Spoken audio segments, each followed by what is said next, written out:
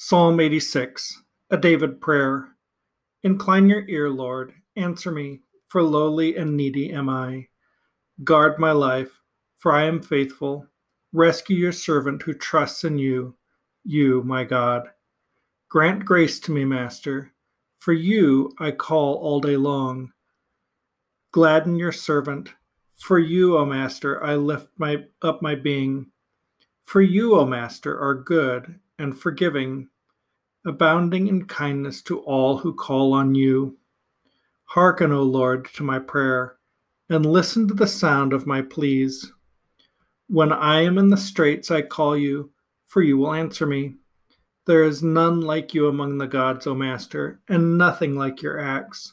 All the nations you made will come and bow before you, Master, and will honor your name. For you are great and work wonders. You alone are God. Teach me, O Lord, your way. I would walk in your truth. Make my heart one to fear your name. Let me acclaim you, O Master, my God, with all my heart, and let me honor your name forever.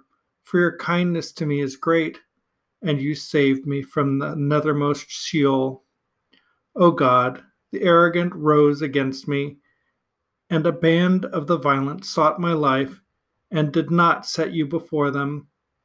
But you, Master, are a merciful, gracious God, slow to anger and abounding in steadfast kindness. Turn to me and grant me grace. Give your strength to your servant, and rescue your handmaiden son. Show me a sign for good, that those who hate me shall see and be shamed. For you, Lord, have helped me and consoled me. So sometimes I read a psalm and I think, as I'm reading it, I wonder what sort of psalm this is going to turn out to be.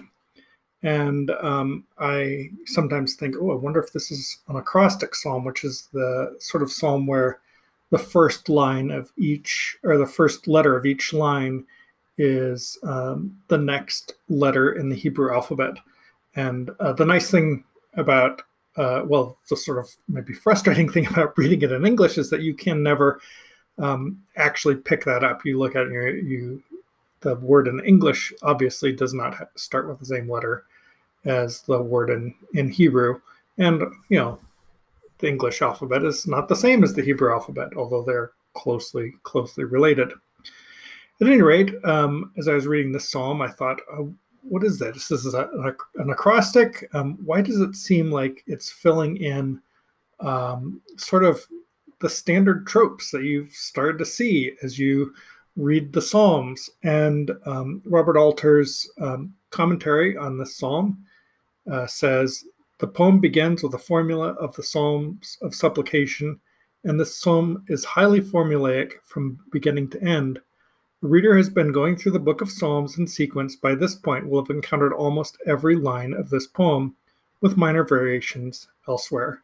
And that was certainly my sense as I was reading it. I didn't catch that it had been pretty much entirely formulaic, but it felt formulaic, and it felt like there were lines that were added just to fit some arbitrary, well, not completely arbitrary, but a pattern like an acrostic.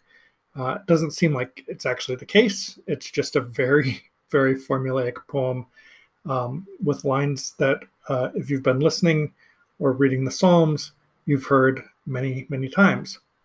Now, there is one other comment that I thought was interesting here. The line that says, give your strength to your servant and rescue your handmaiden son. And it seems like an odd phrasing, your handmaiden son. And it turns out the reason is in Hebrew poetry, they often want to make parallel lines. And so you would say it one way and then you'd say it again. So you might say, so in this case, give your strength to your servant, so that you're saying it once. And then you want to say sort of the same thing, but using different words. And so you say, and rescue your handmaiden son. And that's parallelism, because the handmaiden's son would, of course, been a servant himself. The handmaiden would have been a servant, and then the handmaiden's son would also be a servant. because of the way that ancient cultures operated. So I thought that was sort of interesting. But why would we include, or why would the Hebrew scribes have faithfully copied down a poem that is very formulaic, that just reuses the same lines that are used all over the Psalms and doesn't add anything new? And I think there's something that's sort of odd about that. But then I was listening to a sermon by, no, not a sermon. I was listening to a podcast about the Mars Hill Church. And if you're not a Christian, or if you haven't heard of the Mars Hill Church, we'll just cut to the chase and say that it's sort of a scandalous situation. And the podcast from Christianity Today goes into it in great detail.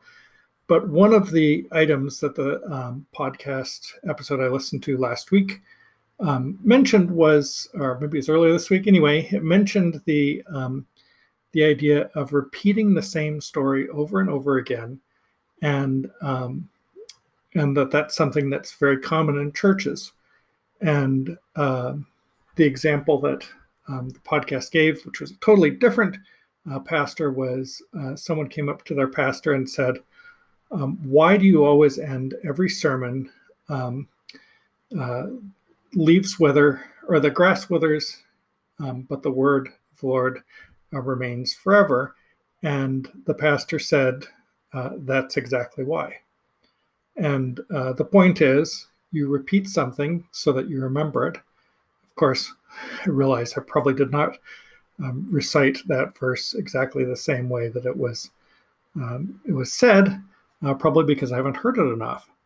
And that's part of the reason why these things stay, is because we repeat them. We use these same words over and over again. We meditate on them. Remember Psalm 1, meditate on the law day and night.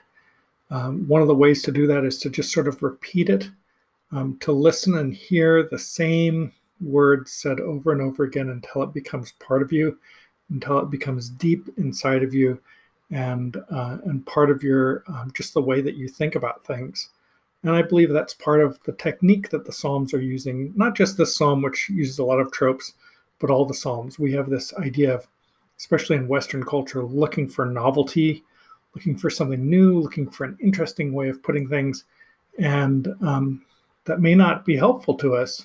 Maybe more helpful to hear the old, familiar, repeated wisdom from the past.